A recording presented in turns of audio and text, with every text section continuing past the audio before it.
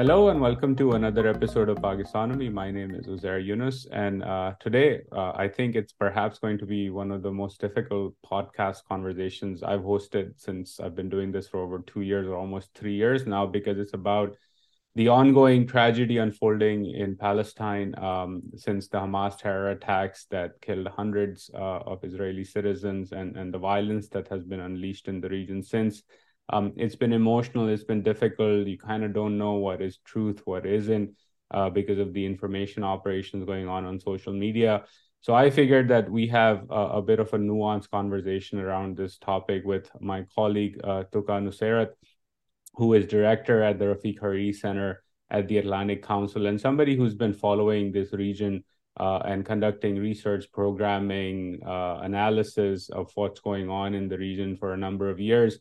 So I figured that rather than have a sort of unsophisticated conversation on something so complex, I invite Toka to have her share a perspective on what's going on. Tuka's bio is in the description below as well, and I've also linked to some of the pieces run by the council over the last few weeks or the last few days as this tragedy has unfolded. And before I jump in, I think one of the things I would just flag for all of us as listeners to this podcast or people who are engrossed by what's going on is don't forget about our shared humanity. I think there's a lot of people who would rather inflame people's emotions and inflame what we should or should not believe about what's going on.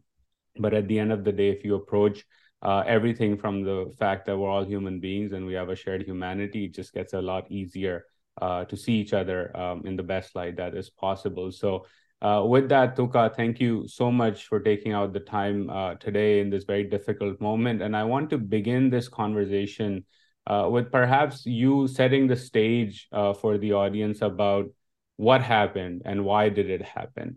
Of course, there's an ongoing occupation for decades.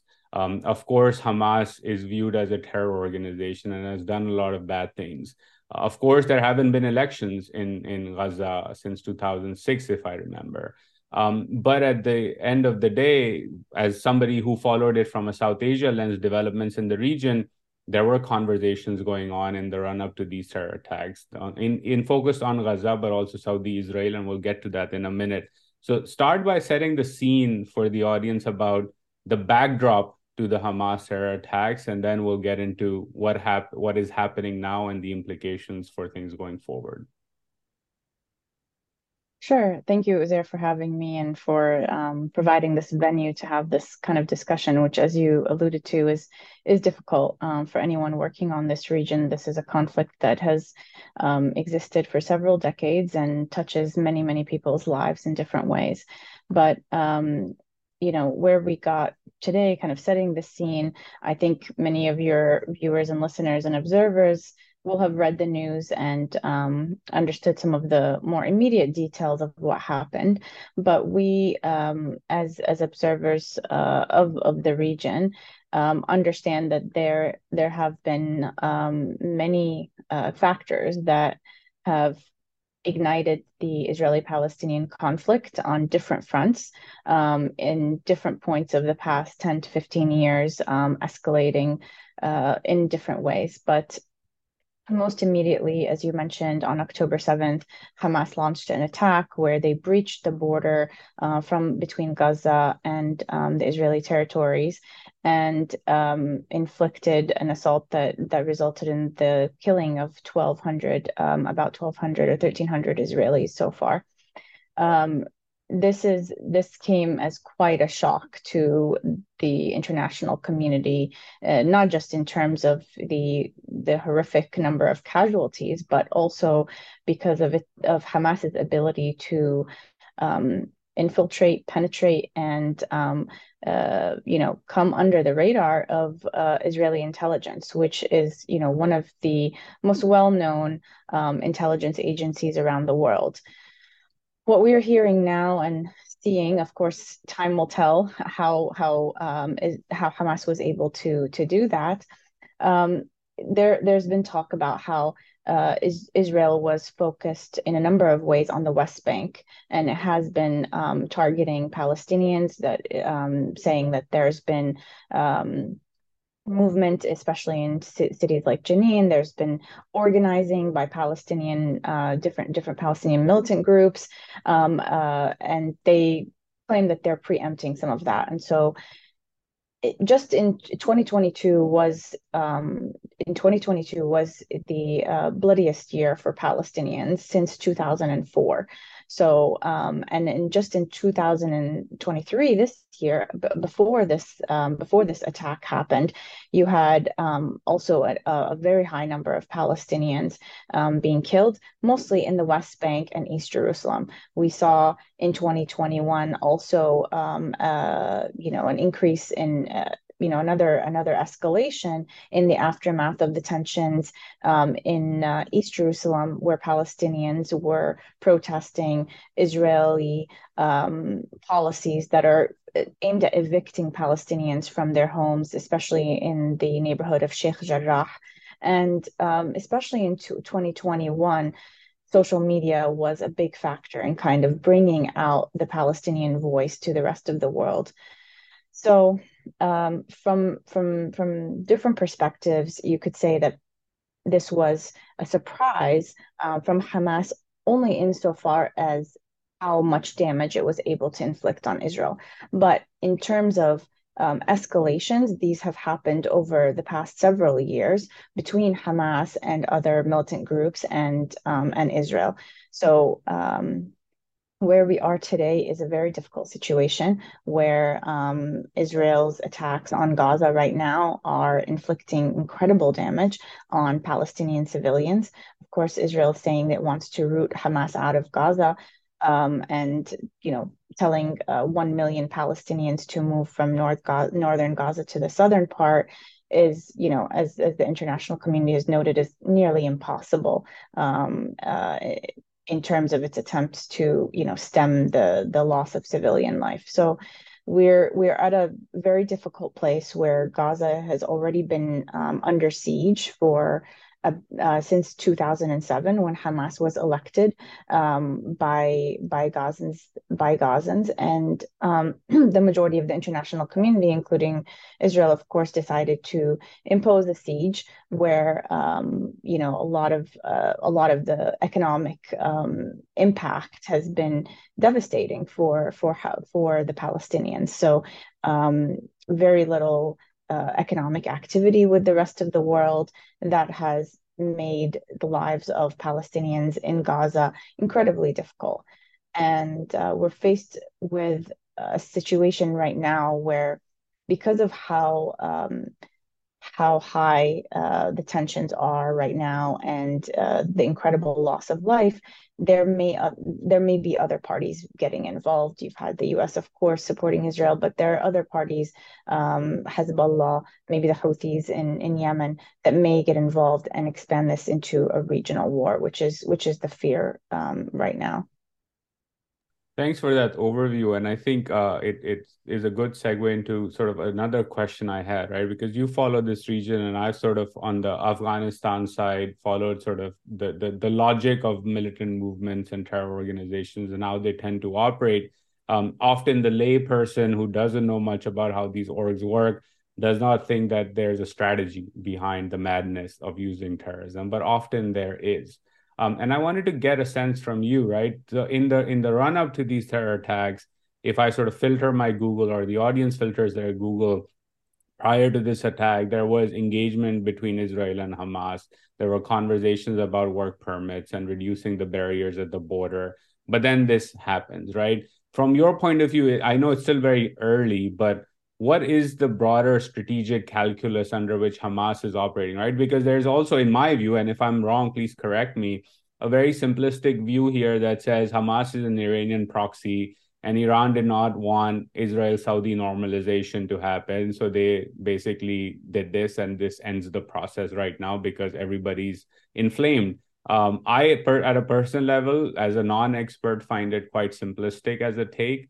So I was wondering if you could help the audience understand, in your view, from Hamas's point of view, what's the strategic calculus of doing this and unleashing so much devastation on Israeli citizens and then unleashing much more devastation on Palestinian citizens in Gaza? Mm-hmm. I think, look, Hamas, first and foremost, I believe, is answering to the people that elected them in Gaza and more broadly, the Palestinian populace that sees right now very little movement, very little representation for their cause, for their struggle. Um, I don't believe that Hamas, first and foremost, is getting instructions from Iran. It does get support. It does get support in many ways, economic, military. But Hamas's number one audience is are the Palestinian people, and for the people in Gaza who have been under siege for 17 years, there's very little to lose at this point, and Hamas is struggling economically to provide for 2 million Gazans. It's seeing the crackdown that has happened on the West Bank and East Jerusalem. It's seeing the incredibly extremist right-wing government that Netanyahu has put together, that has instigated and that has tightened the noose on Palestinians in many ways. And at this point, there's very little response that Hamas can provide that is not going to push the Palestinians even further into the abyss of the misery that they're in. So at this point, Hamas has little to lose. It may be that Israel's continued focus on the West Bank gave Hamas an opportunity to enter this conflict and attempt this, but I think we have to wait and see what is some of the dynamics that maybe have led to this that strengthened Hamas in a way that allowed this to happen. In terms of, we'll talk a little bit, I think, about the Saudi normalization potential, but I don't think that's the number one motivating factor. Yeah, well, and we'll get to that in just a moment. So again, sticking to the situation on the ground, right? Again, a lot of noise in conversation. So what I often do is, again, somebody who looks at economic data a lot, right, is to go search for Mm-hmm. data. So over the Mm-hmm. last week, for example, I've been looking at some in-depth surveys and polls of Palestinians in the West Bank and Gaza to understand how their views have evolved. And this is all pre-conflict data that was there. And one thing that stuck out to me was that increasingly over time, if you read some of these surveys, it turns out that more and more Palestinians, especially Palestinians in the West Bank, kind of say we will take a one state solution with equal rights. So about 25% or 30% close to polling, right? Much more Mm-hmm. so than in Israel for the same Mm-hmm. question, Of for course. example. And then, of course, there's a lot of negativity around Israel for reasons that you just explained.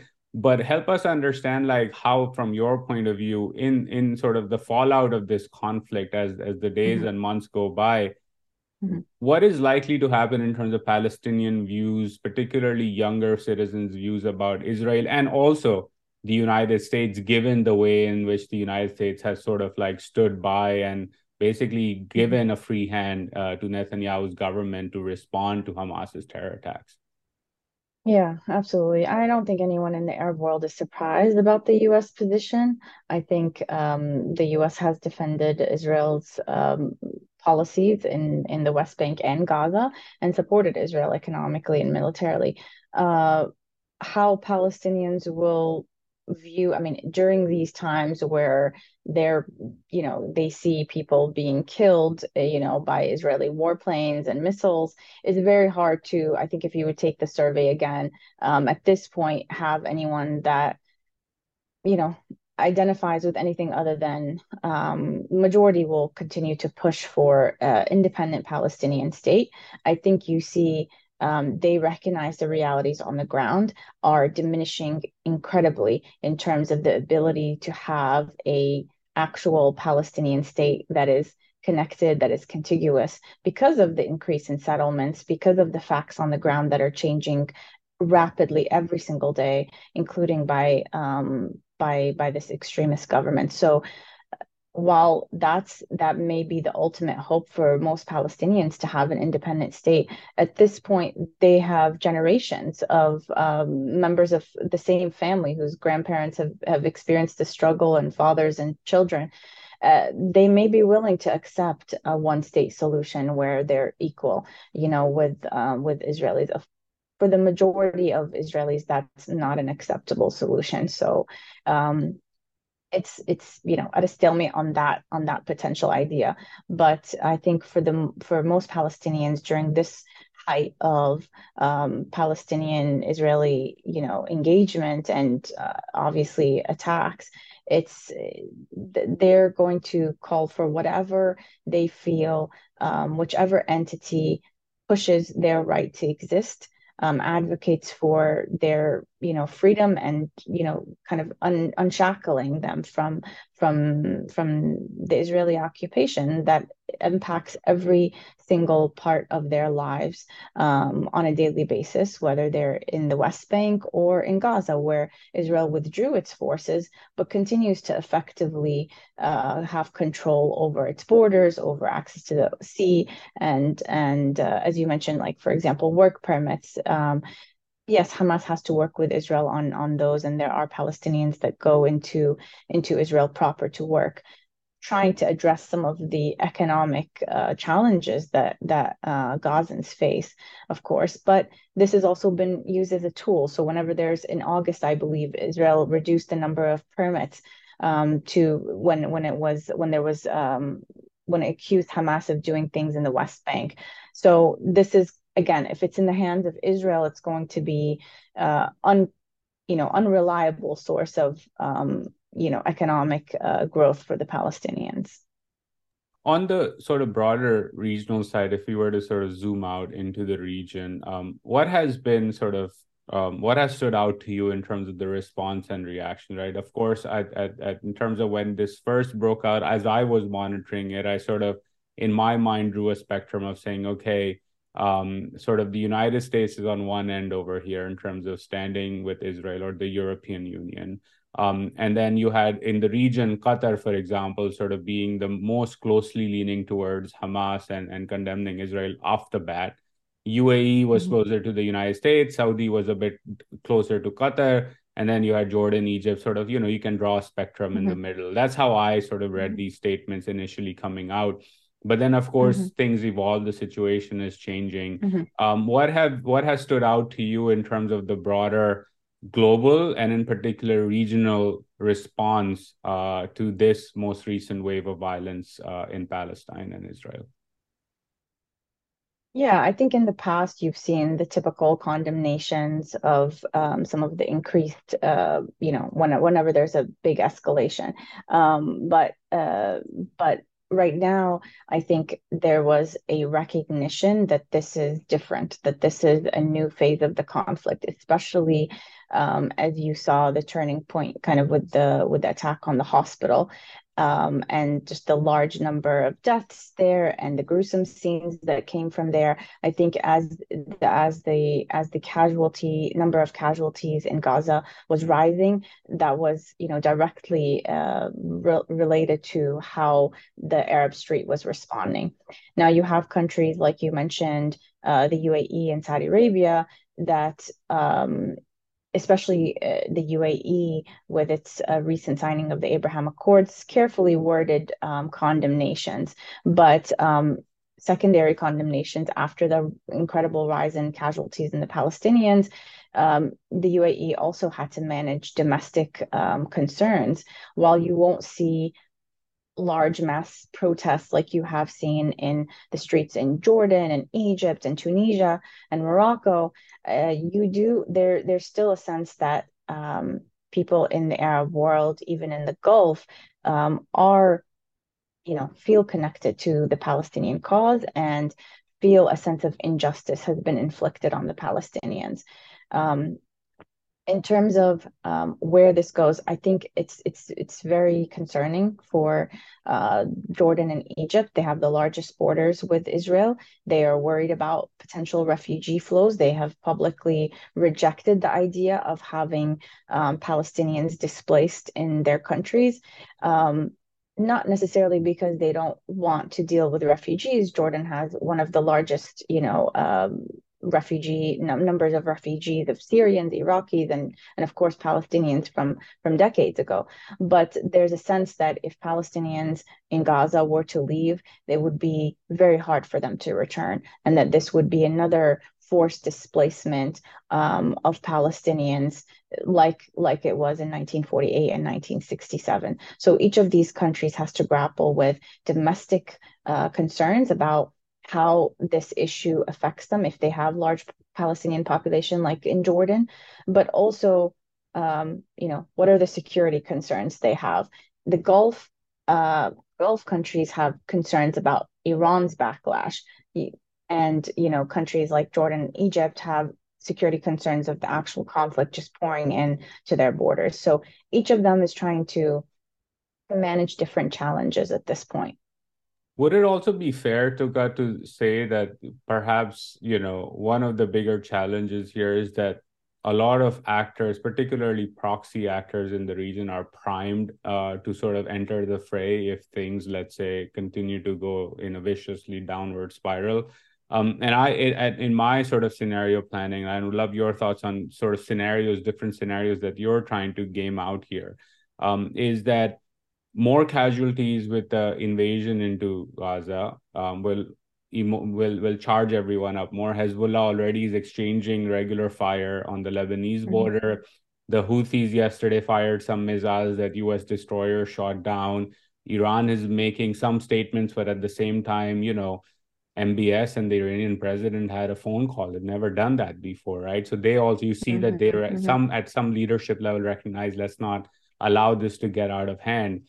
So, what are some scenarios that you're watching or things that you're watching out for in terms of Hezbollah and Iraqi militias and what's going on in Syria and Yemen in terms of looking out and saying, okay, is this stabilizing at some level and there's hope for a ceasefire, or it goes the wrong way and all of a sudden we have regional actors entering the fray led by proxies as the beginning over here?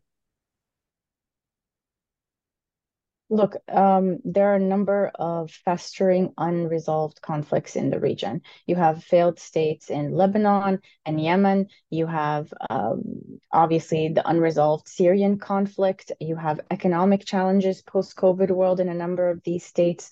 So yes, there are proxies that are waiting to take the opportunity, but these are also conflicts that have left to fester and left unaddressed. And a lot of people are saying that the U.S. is disengaging from the region, doesn't want to be engaged in direct conflict. But regional actors have to also assume responsibility for the fact that the state, like you mentioned, Hezbollah and the Houthis, both in failed states right now. These are the issues that needed to be addressed so that when a conflict like this emerges, you don't have actors that are engaging in activities that states would not engage in.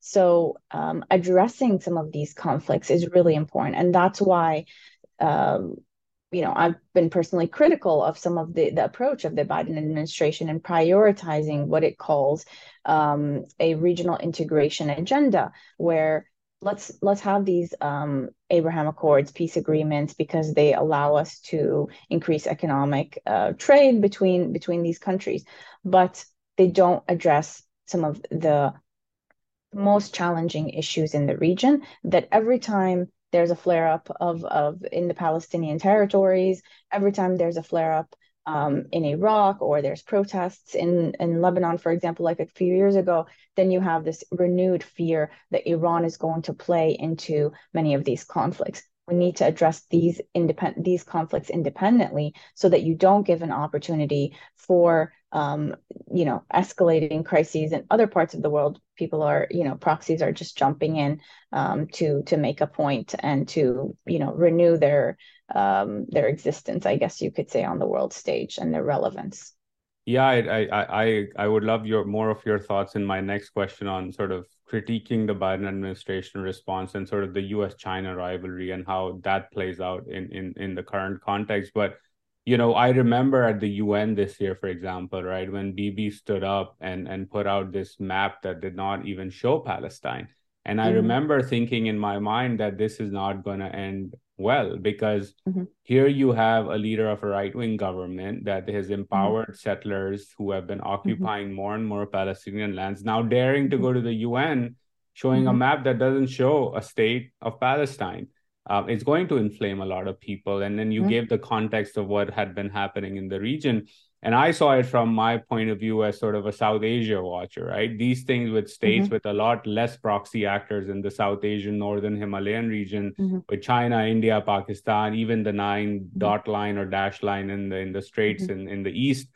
Mm-hmm. States get very agitated when other states tend to do this stuff. So now just Mm-hmm. imagine what non-state actors who have used Mm-hmm. terrorism as a Mm-hmm. policy would Mm-hmm. react. And so this was, it was, I agree with you that the administration sort of, you can't wish these things away, the underlying problems in the Mm-hmm. region, and just move ahead with these agreements. So would Mm-hmm. love your thoughts on sort of first up, the critique or your point of view of the Biden administration's policy. Again, we know from reporting now a lot of dissonance at the State Department. Staffers Mm-hmm. from the Hill have written an anonymous letter, a very good, strongly worded letter, asking congressmen and women to push for a ceasefire.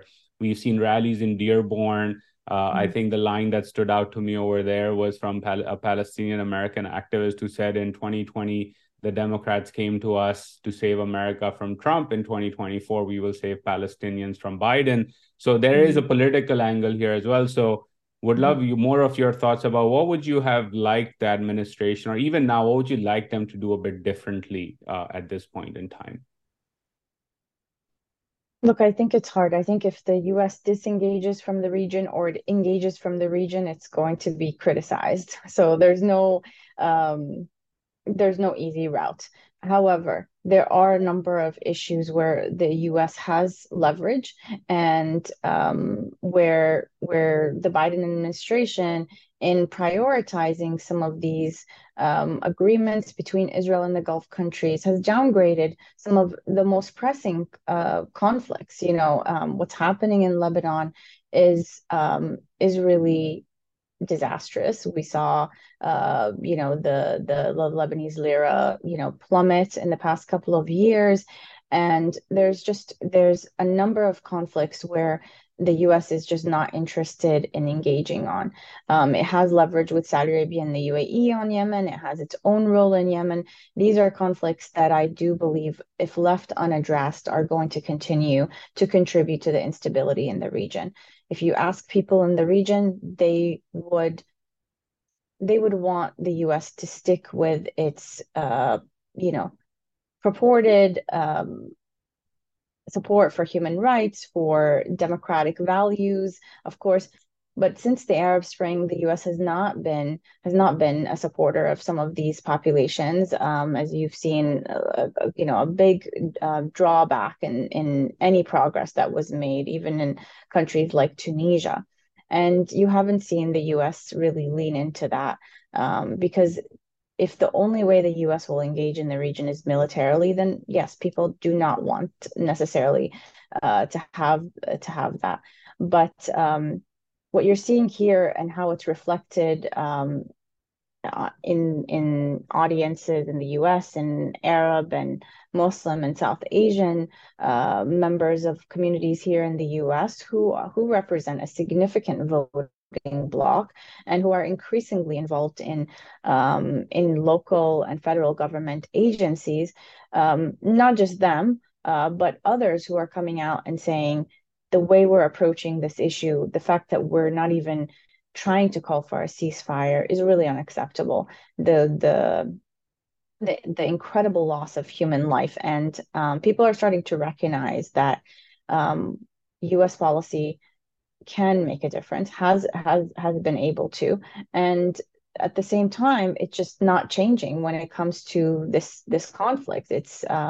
We understand there's a long history between the U.S. and Israel, and all the reasons for the support of Israel. But at the same time, to stand by and watch Israel, pummel Gaza this way, I think you're going to have a lot of people, especially in this day and age where they have access to much more information and much more on the ground reporting, that is just kind of hard to look away from, hard to watch and have those images beaming into our phones and not feel like we have a role to play as the U.S. We have a role to play to do no harm and to stem some of the killing and some of the devastation that's there. Going back to your initial question about, Biden's engagement in the Middle East, I do think that much more emphasis has been put on the normalization agreements, with the hopes that if you get a few neighbors, a few people in the neighborhood to make peace, then eventually, that one house that's being targeted or in conflict is going to solve itself. But that's not the case. That hasn't been the case. The Abraham Accords were signed 3 years ago, but when Secretary Blinken went to the region, immediately after October 7th, he wasn't reaching out immediately to the countries that were recently normalized. He was reaching out to Jordan and Egypt that have had 30, 40 years of peace agreements with Israel. But even those agreements, they've been, according to the populations of both of those countries, unpopular, but they do provide some leverage. The most immediate agreements are not ones that have been playing into this, and they haven't contributed to, for example, as you would say, the UAE argument that we'll have more leverage with Israel. In fact, the government has only become more emboldened, more extremist, more settlements growing, more statements coming from Netanyahu's ministers. Even one of them, you mentioned the map that Netanyahu put in the UN that doesn't include Palestine. Smotrich, who's one of his ministers and been called out as really a right wing extremist, included Jordan in one of the images that he had put of a map of Greater Israel. That really set people on fire in Jordan. So I don't think you can continue to have that kind of rhetoric and not have people in the Arab world, feel a sense of desperation and loss of hope and loss of faith in the U.S. role in the region. Compared to the U.S. sort of point of the position, your points on the critique of the administration's policy, how do you then see China and its foreign policy in the region? Of course, with the last big story, a success story for the Chinese in the region was sort of like a thaw that they brokered between Iran and Saudi Arabia, right? A big sort of photo op moment. Even now, when I look at sort of, let's say, in the South Asian or East Asian region, India has walked a very tightrope condemning terrorism, but then insisting that it believes in a two-state solution as being the only path forward here. China has taken a similar point of view, and sometimes, at least in conversations I've had in DC, some people in the administration are not happy with that position. In fact, Chuck Schumer was in Beijing and apparently did not, and sort of said that he was unhappy with China's position. But China's towing its own line. And many friends of mine, at least when I talk to them in the region, and particularly in Jordan, say that, hey, the Chinese actually are on the right side here, and their standing is only going to grow as a result of their diplomacy or their public posturing here. So how do you assess the Chinese approach at this point in time? Well, I think the Chinese are trying to use this opportunity in their favor. They're trying to curry favor with the Arab states by calling for a two-state solution. I believe that's their initial response, which angered Israeli audiences, and condemning the loss of life on both sides. It wants to cast the U.S. in a bad light as being kind of a negative actor in the region, contributing to instability, not being an even-handed arbiter between the Israelis and Palestinians. And it's playing on the general mood in the Arab world and the global South more broadly, that is more sympathetic to the Palestinian struggle. So at this point, I think you'll see that as the U.S. has been disengaging a little bit from the region, China's playing an increased role. People will tell you, like, China doesn't tell us how to live. It doesn't tell us that we need to have democracy and then turn its back and then not support democracy. So people see it as an economic actor right now. And I think it's using, treading carefully, using this opportunity to appeal to some of the Arab voices that are calling for, more critical U.S. policy towards Israel. But at the same time, it's thinking long term. How is it going to play into a potential vacuum if the U.S. were to really step away more and more from the region? the way that it's looking right now, that's not going to happen in terms of the US stepping away. It's looking like it's going to be pulled back into the region, especially as we mentioned, if this conflict goes beyond the Israeli-Palestinian borders. Yeah, I think one of your global south point, I think, is a very important one. One of the most common questions to which I don't have an answer to is, friends from the global south asking, well, explain to me how one form of occupation in Crimea or Eastern Ukraine is bad, and another form of occupation does not even get a response as an occupation. It's not even called an occupation in Hmm. public Hmm. pronouncements by the same administration or the same Hmm. people who will very Hmm. vociferously write about how terrible occupation in Europe Hmm. is. And I honestly don't have an answer to that. And I just say that's the hypocrisy of a great power, and all powers are hypocritical at some point, and we should call out that hypocrisy, right? That an occupation, whether it's in Eastern Europe or Eastern Asia or in Palestine, is an occupation. And let's start with that conversation and be a bit more Hmm. blunt about it. So I Hmm. appreciate you sharing your thoughts today, and explaining to our audiences what's going on and how you see things shaping up in the region. I always ask my guests before I let them go to give some reading recommendations. Most of the time, I say it's a topic of your Hmm. choosing, but I would appreciate, given how little Hmm. people know, but how emotionally charged they are about what's going on today, if you could give some reading recommendations to folks who Hmm. may want to dive a bit deeper into understanding this conflict and having a more nuanced view about what's going on. Yeah, I would say, you know, there's going to be a number of versions of history of this conflict. And I think it's important to go to the voices that are indigenous and, you know, try to diversify the reading materials. The ones that I personally would recommend, there's the 100 Years War on Palestine by Rashid Khalidi, who is one of the foremost contemporary historians of the Palestinian struggle. And on a more personal account, there's I Saw Ramallah by Mourid Barghouti.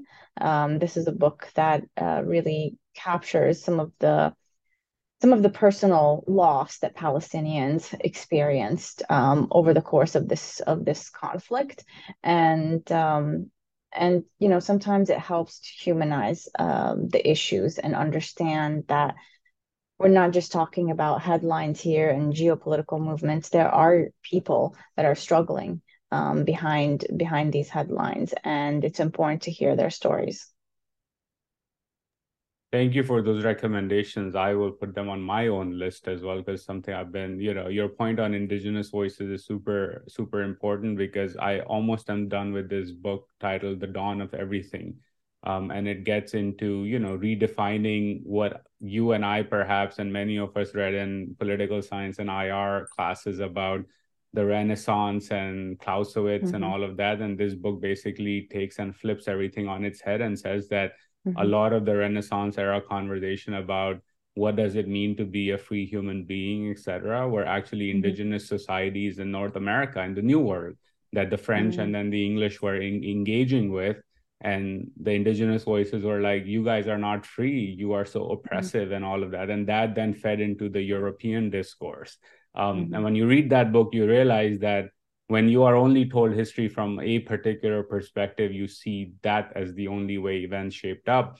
And that book did a very good, job, at least at a personal level to me, of reminding me that there's a different part of this. And if we go a bit deeper, we realize that even the European experience with the Renaissance, one was happening in the backdrop of industrial enslavement of indigenous people, but two, the conversation with indigenous people and their ideas of liberty and freedom fed into the popular discourse of Europe at that time. And so, thank you for reiterating that point. I think that's a very important one. And thank you for your time.